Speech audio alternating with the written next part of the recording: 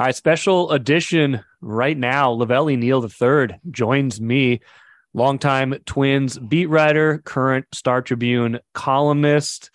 Big news on Tuesday, Lavelle. Of course, Twins agreeing to terms pending physical.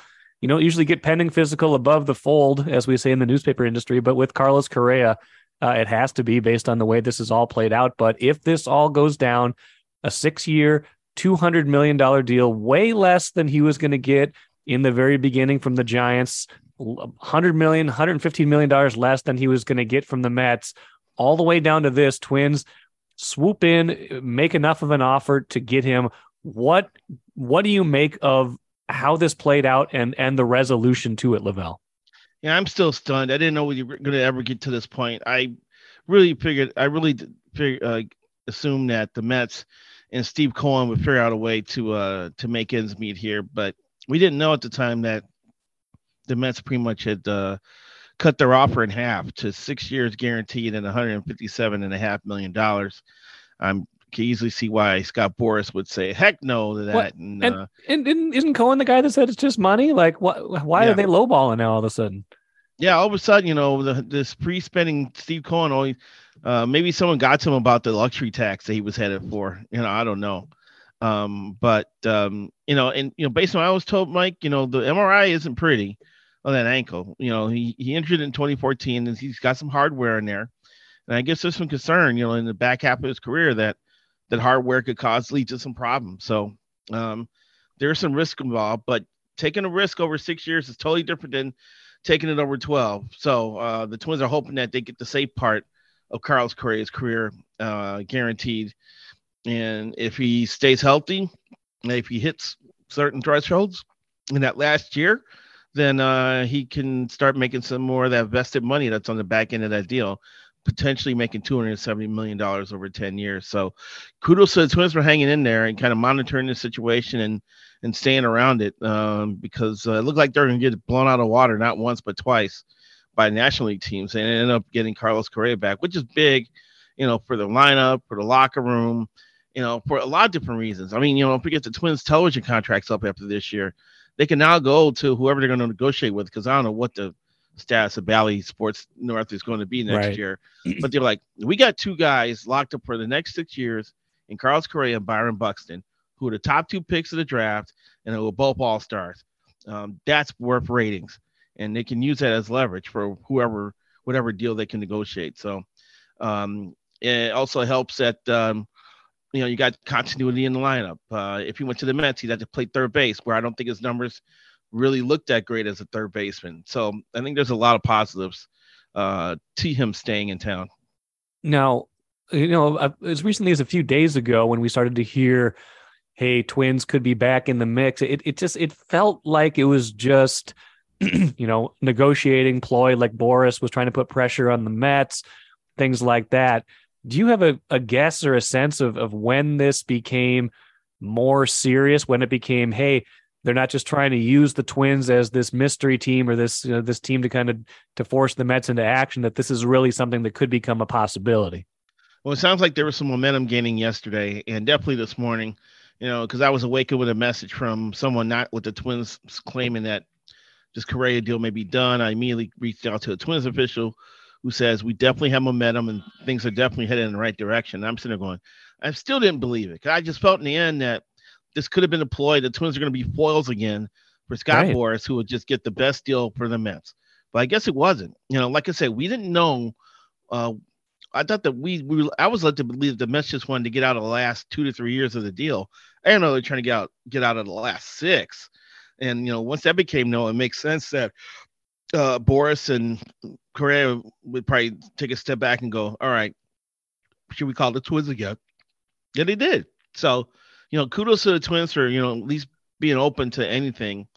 And that also goes to show you that, that the one danger, the big thing in baseball right now is signing these 10-year, 12-year deals. You got,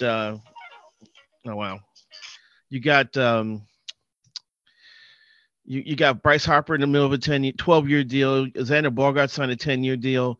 This is the new hotness now, signing these 10-year contracts. And these are the issues you're going to get into when teams start looking at you and doing physicals, they're going to try to imagine, what is this guy going to look like in year 8, year 10? What, he's got a plate in his ankle? Wait a minute here, and so I think that's what happened with Correa, and that's why he ended up signing for a modified deal. Now, Twins are coming off a season where their medical stuff was in shambles. They lost a lot of guys to injury, guys who seemed like they were going to come back in weeks. It took months. That piece of it, when two teams have already said, no, this is enough of a red flag that we don't want you for, this long. And again, I get it. I'd much rather have this on a 6-year deal than 10 or 12 or whatever. That said, how concerned are you, or should the Twins be, or should a Twins fan be, that two other teams have said, no, we like the player, but man, this is too much of a risk, and that a team that doesn't necessarily have the greatest recent history is now poised to take the plunge on this? Yeah, I mean, you should be slightly concerned because of the status of the ankle. And there was a play late last season when he slid in second base and stayed on the ground for a few minutes because apparently that plate in his ankle started vibrating, But he ended up being fine. He ended up not missing time. He actually ended up tearing it up in September. It was like his best month of the year. So you're hoping that if he ever has an issue with the ankle, that's the extent of it, that he may just get a little vibration there and he could still keep playing. But, nothing's a given here. But, once again, he's going to be 34, 35, I think, when his contract runs out. So you're hoping that you get through that stage where the chances are of a serious injury, because in that surgically repaired ankle would lead to him missing a chunk of games. Take a playcation to Mystic Lake. With 24/7 gaming, the good times never have to end. And you can satisfy your cravings at our restaurants and bars. Or relax in one of our luxurious hotel rooms. Those that play together, stay together. And don't forget to join Club M so you can spark new memories and bask in the rewards along the way. Follow the lights to Mystic Lake, where every day is play day. What about the public relations of this? Now, if he had signed with the Twins right off the bat, even if there had been a question of the medicals and they had signed off on it, I think people would have been ecstatic. I think now, because of the process, it feels different. I'm sure fans are still going to be happy to a large degree if they are Carlos Correa fans, and he certainly had a good year for the Twins last season. But PR wise, it doesn't feel like they're going to get the same kind of benefit when you end up being the third choice after all this process is played out. Yeah, but I think if you look at the final terms in the agreement, that's something that's a little more palatable. And I think from a PR standpoint, they'll get a little bit of a bump. There'll be some fans that will grumble, go, I wish we'd be spending $33 million a year on a pitcher who could be an ace. And that's fair. There's no one out like that. There's no one available right now. Maybe at the beginning of the offseason there was, but we saw, I think Jacob DeGrom is getting like $40 million a year from the Rangers. Right. He's old and has been broken down. Syndergaard signed. Well, who else signed for the Verlander signed for a chunk of change. He's 37. So there's risk there because these guys are all old, aging, and guys who have injuries. Verlander's 2 years removed from Tommy John, but they're still getting ridiculous salary. So, man, it's hard. It's just so hard to develop and hold on to an ace pitcher. It's really tough. But from a lineup standpoint, the Twins are going to have a solid lineup. They have a bunch of young players that are still growing. They have Luis Arias, who just won his first batting title. You need health. If Buxton can stay on the field, it's a daily lineup that can be dangerous, especially in AL Central. I was listening to Chicago Sports Talk today when the Correa deal was announced, and both the announcers for the Score 670 started screaming, "He's back in the division! Oh no!" So that's some of the sentiment that's outside the Twin Cities.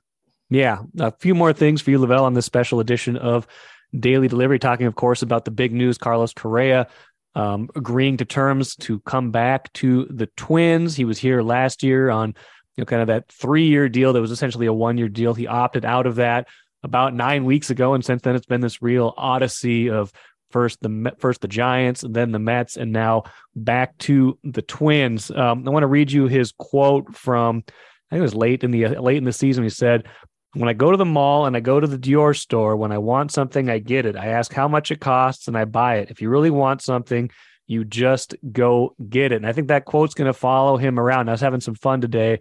I looked up the return policy for the Dior store, and he said you can return if you buy it online, you return any order within 30 days of receiving it. But there are some things you can't return from a Dior store. And making a purchase in a Dior boutique, the following list of items are final sale: evening wear, exotic skins, furs, fine jewelry, watches, earrings, cosmetics, bathing suits, lingerie, eyewear, sale merchandise, personalized merchandise, special orders, or merchandise that has been altered or worn. I would consider Carlos Correa at this point to be sale merchandise. You can't bring this back, Lavelle. Do you think they're going to have buyer's remorse at a certain point for shopping at the Dior store, even at a discount? I don't think so. I don't think there's going to be much shoppers remorse as long as he stays in the lineup. And I think, he'll be relatively healthy the first 3 or 4 years of the deal. And he's hitting his prime years. We should see, I talked to Theo Epstein when I was in San Diego for the Hall of Fame meetings. Sure. And, he's a big Correa guy. He thinks Correa is going to age well. He thinks Correa has a 40 home run season in him, So there are still people thinking that there's more offensively that this guy has to offer. And if he can produce 40 homers as a shortstop, that's huge for any team. So, you should be happy that the Twins have – people should be happy that the Twins have a player of his caliber and of his skill set, because when he's healthy and when he's swinging well, and he could be a devastating force at the plate. And I think that's what Twins are going to be looking for over the next 4 to 5 years. Absolutely. Now let's remove some of the red flags. Like you said, there is a lot to like about Carlos Correa if he is healthy, and he was by and large healthy last season. He's had a lot of healthy seasons. This ankle, for whatever, as much of a red flag as it's causing on physicals, MRIs, has held up to this point. If he does continue on this path, this will be a contract very much that he will have earned, and the Twins will be happy. I think you're correct with that. Big picture, what does this say about the Twins? We're talking about a franchise that hasn't gotten into this territory very often. We obviously the Joe Mauer contract, but he was one of their own when they signed him to that 8-year, $184 million deal. They signed Josh Donaldson for $4 and $92, but this is way past that. This is $200 million over 6 years. This is an average value, but way more than they've ever done. What do you make of kind of what this says about where this franchise is right now? Well, I think Jim Pohlad was always willing to sign the right player for the right amount, and I think Joe Pohlad, his nephew, is even a little more willing to spend than probably Jim, and Jim definitely is willing to spend more than Carl. So it seems like as we're going through the generations of Pohlads, each one's getting a little more willing to open up the pocketbook a little bit. Also, every major league team this year has another $30 million to spend because they sold off the remaining part of their MLB BAM online business. And so that also gave teams encourage teams to spend more. There's also a belief that there's going to be a big bounce back revenue-wise across the league this year as they get more removed from the COVID year. Things are looking to be a $12 billion industry, maybe go to 13 this year. And so I think a lot of teams are acting on those projections as well, saying that we can afford to push the payroll a little bit higher than that. I'm sure the Twins are looking at those numbers as well. So it just seems like maybe it's the right time with the right market forces that allow the Twins to make this transaction. Appreciate you joining me here today, and we'll catch you again soon. My pleasure. Take care.